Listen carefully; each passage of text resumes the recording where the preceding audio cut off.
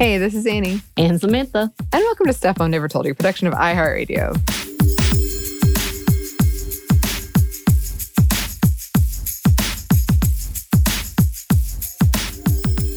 Okay, so before we get into this one, it comes with a massive content and trigger warning because we're going to be talking about sexual assault and some really, in my opinion, painful self-esteem issues.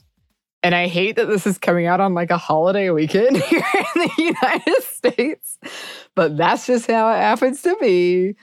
Because this has been something on my mind lately. Because through this pandemic, Samantha and I, we've been very open about continuing to process trauma.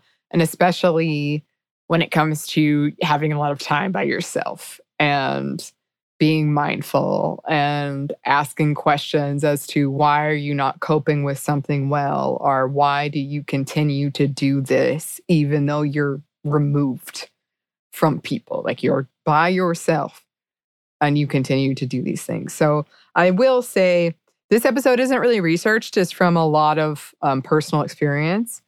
And because of that, I ask that you give us grace because it's going to be kind of a raw, personal discussion, and I think we could expound upon it in a full episode. But I just wanted to talk about it. But definitely, if you are not in a good place, I would skip this one. I would skip it. So we're talking about this idea that we hear a lot in the media when it comes to sexual assaults. So yes, we're going to be talking about sexual assault around, especially women. That she wasn't pretty enough to assault. She was not pretty enough to rape. I being the man here, I would never have done that because she's not pretty enough. And we hear that in our media and in news stories pretty frequently. And, I hate to bring him up, but Donald Trump is a great offender because he said a similar thing when women accused him. And he was like, have you seen her? I would never. And I actually think that should be something we tease out later in a future episode because to me, that feels like a real posturing thing of these guys who think they only want this image of, traditionally beautiful models going after them. Anyone else, I would never touch them because they're beneath me. Mm-hmm. But I want to talk about this because it sounds so stupid, but I've just got stuck in my head about shaving. Why do I keep shaving? And during quarantine, before I got it, maybe I didn't like it, but I felt like I should do it. And I didn't really hate it. I kind of liked the feeling of shaving. It wasn't necessarily totally society telling me it, although there's definitely aspects of it, but I liked it. But then during quarantine, it kept coming back to me why are you shaving? You're not going out. And it rung to me clear as a bell this one day, in case you get raped. Oh, wow. And it was just this awful, awful thought. But when I was 14, and this happened to me where I'd been I think the line of defining rape is very messy. But when I had my first, vaginal penis rape, that was the first thing I thought was it couldn't be happening because I was not pretty enough for this to happen to me. And I remember what I was wearing and I thought it was so doofy. It was this striped, pink and purple striped pajamas. And I was wearing this old white stained sports bra. And I felt so fat and shabby.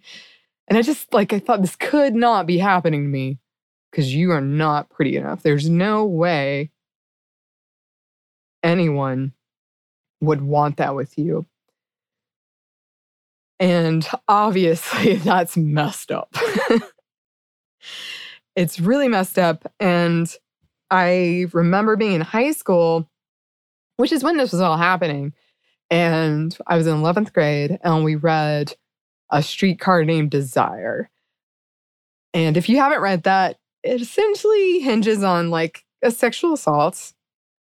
And my teacher, who is known as being like really strict and, tough, she was asking, what we thought about that scene and why we thought it happened. And somebody in class, like I think it was a dude, said, I don't know, because she wasn't pretty enough. She wasn't pretty enough. And my teacher, I remember her saying, like, if you think rape is about beauty, then you misunderstand the whole situation. It is about power. And I was shocked, like, just totally shocked. That wasn't my understanding of it. And that's such a horrible thing to think. Like, that's horrible to think, like, beautiful people are going to be the ones that get raped. Like, it's awful. Like, it's awful on so many levels. But it's just, that's what I thought. And I still struggle with it. And it's awful. But back when I was going through this abuse, that's what I would think is like, I need to shave or I need to look better because these guys are going to come and rape me.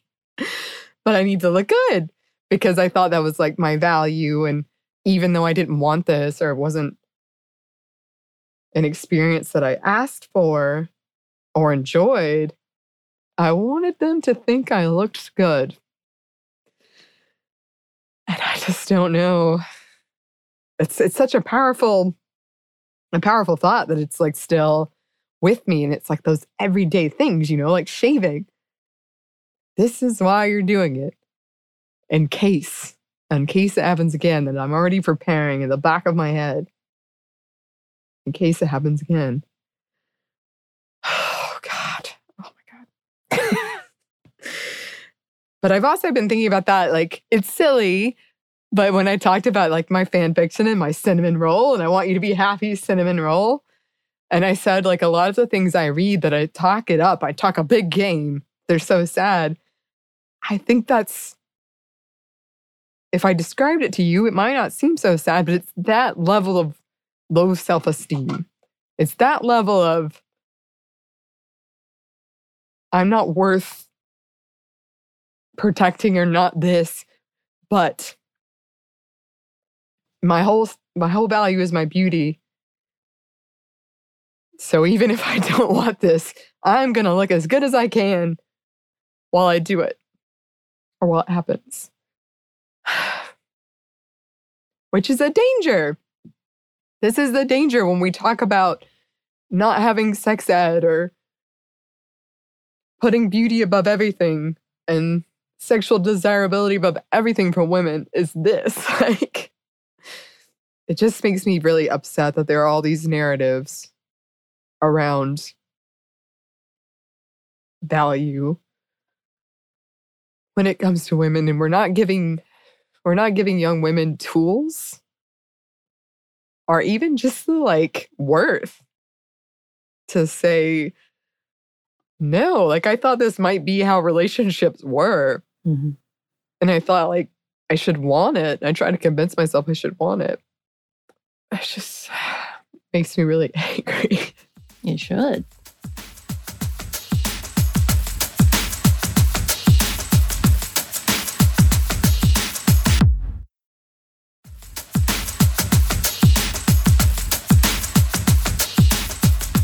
And I know I've been very silent in letting you tell the story because it is important. And also it's important that you're able to hash all of this out. And obviously it's a gift for the listeners as myself that you are entrusting us with this information. So thank you for that. And I don't want to at all take over or take away from the trauma, the anxiety, and the processing of all of this, obviously, because it is important and it is something absolutely correct to say that victims and survivors were not given these tools.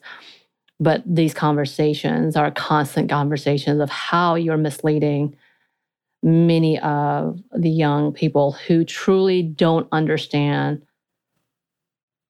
the dangers of these conversations and the depth of even the diet conversations that we've had where you see mothers in front of their daughters talking about their value being their looks and their diets and their bodies and why that is dangerous. And so therefore, if they don't fit that image, then they are not worthy of protection or worthy of being seen.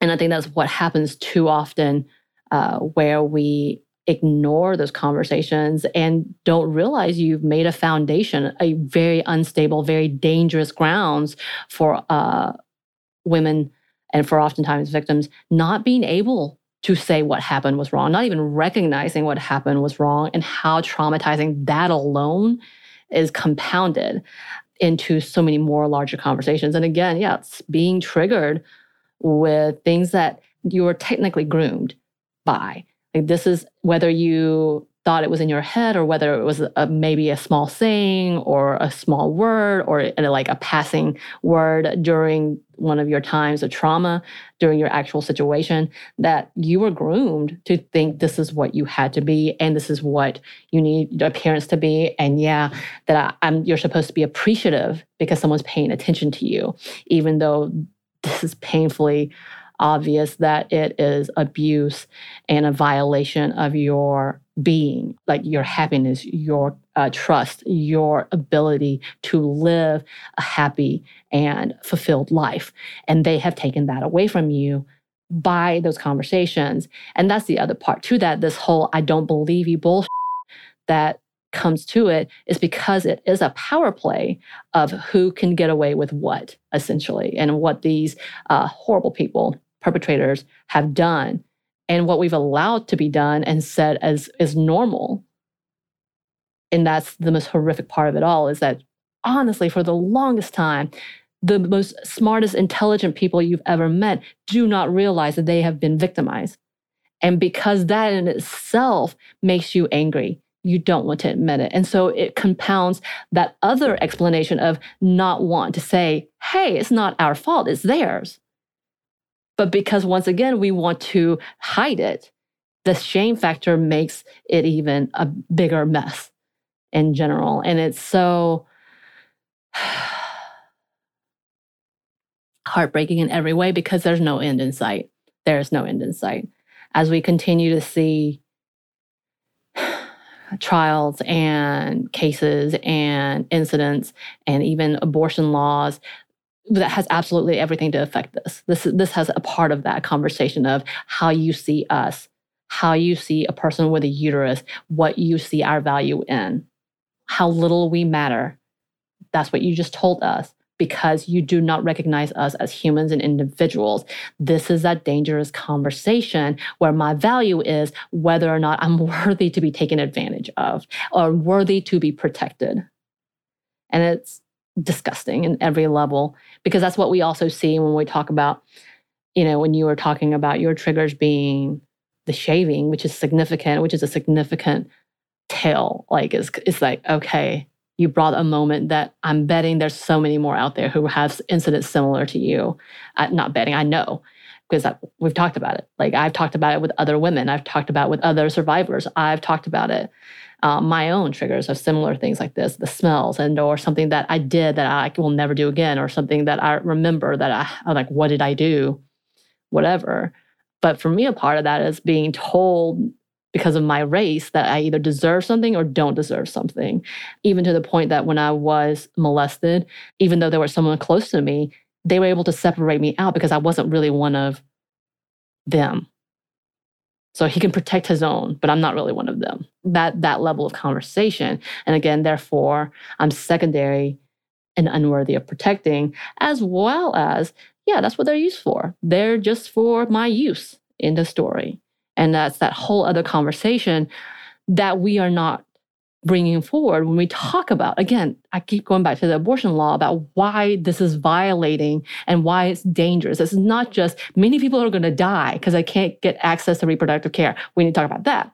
But more so that you have put a standard on women, once again, or those who have uteruses, that your value is your body. And therefore you have nothing of worth outside of that. And what we're protecting is not you as a human, but what it could come out of you. And that, again, with that same level of not understanding what rape is about. Rape is not about being attracted to someone. Rape is about power. Rape is about dismissing someone else's humanity because you think you have the right or you don't give a about others. End of story.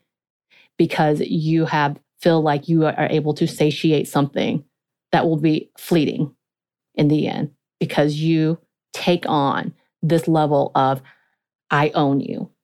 And that's that conversation of this is the same mentality that is happening with these laws and why we are upset.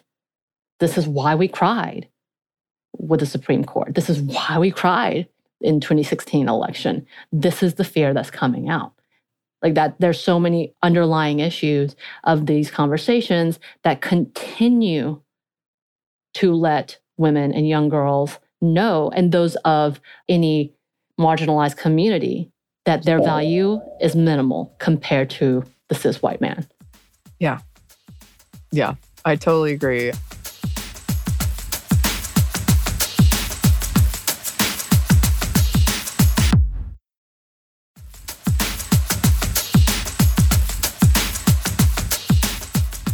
I feel like that's what the feeling I got was this sort of underlying what I'm talking about here is because you try to tell yourself, okay, I get that you feel this way, but it's not the truth. And then you just see these instances over and over, and you have to be like reminding yourself over and over in the face of it.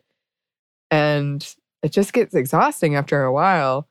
And I don't know, when I think of these men like who have succeeded and who have done well, who have had all these accusations against them, and they've said like, oh, she wasn't pretty enough. And they say it in such a way that is so confident and so not, in my mind, in my experience, understanding of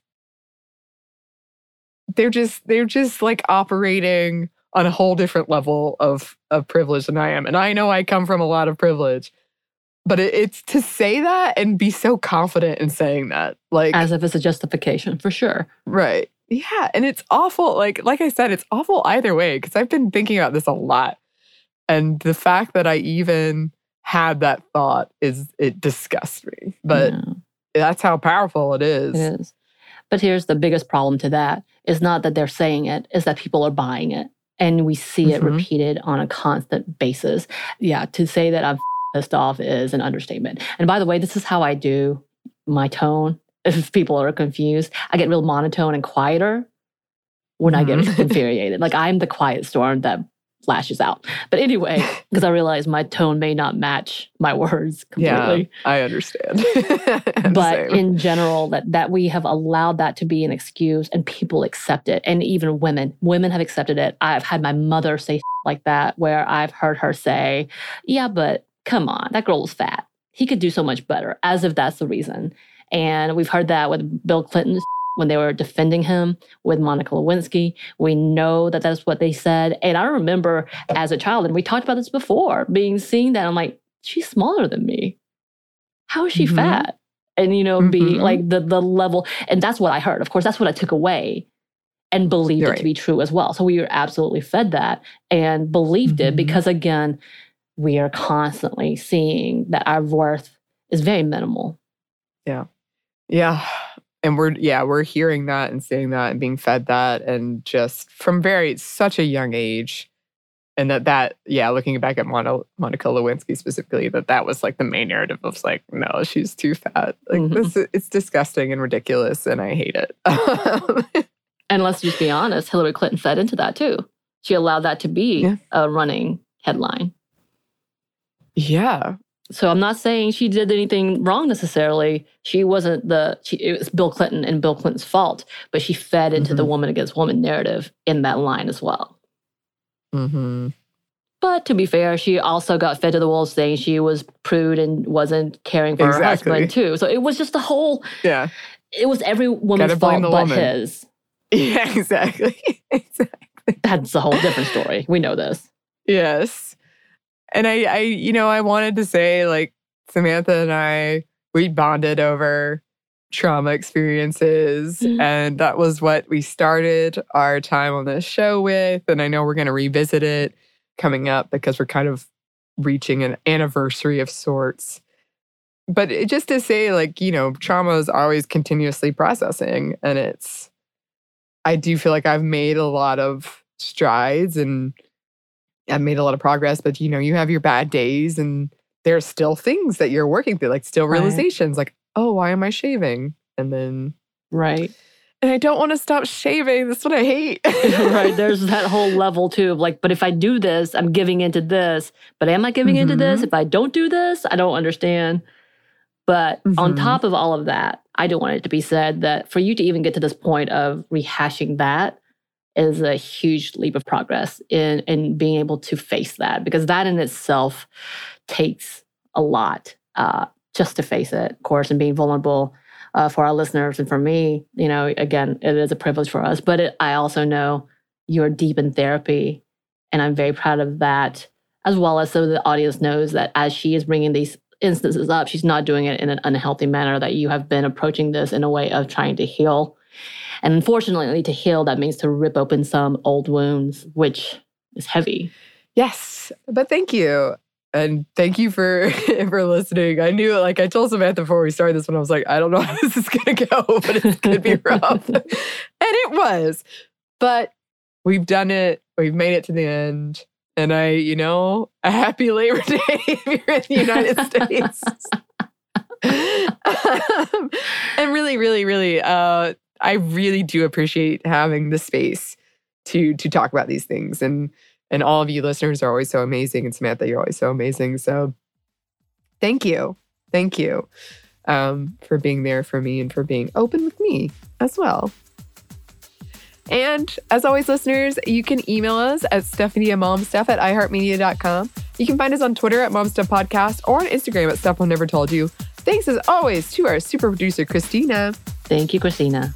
And thanks to you for listening. Stuff I Never Told You is a production of iHeartRadio. For more podcasts from iHeartRadio, visit the iHeartRadio app, Apple Podcasts, or wherever you listen to your favorite shows.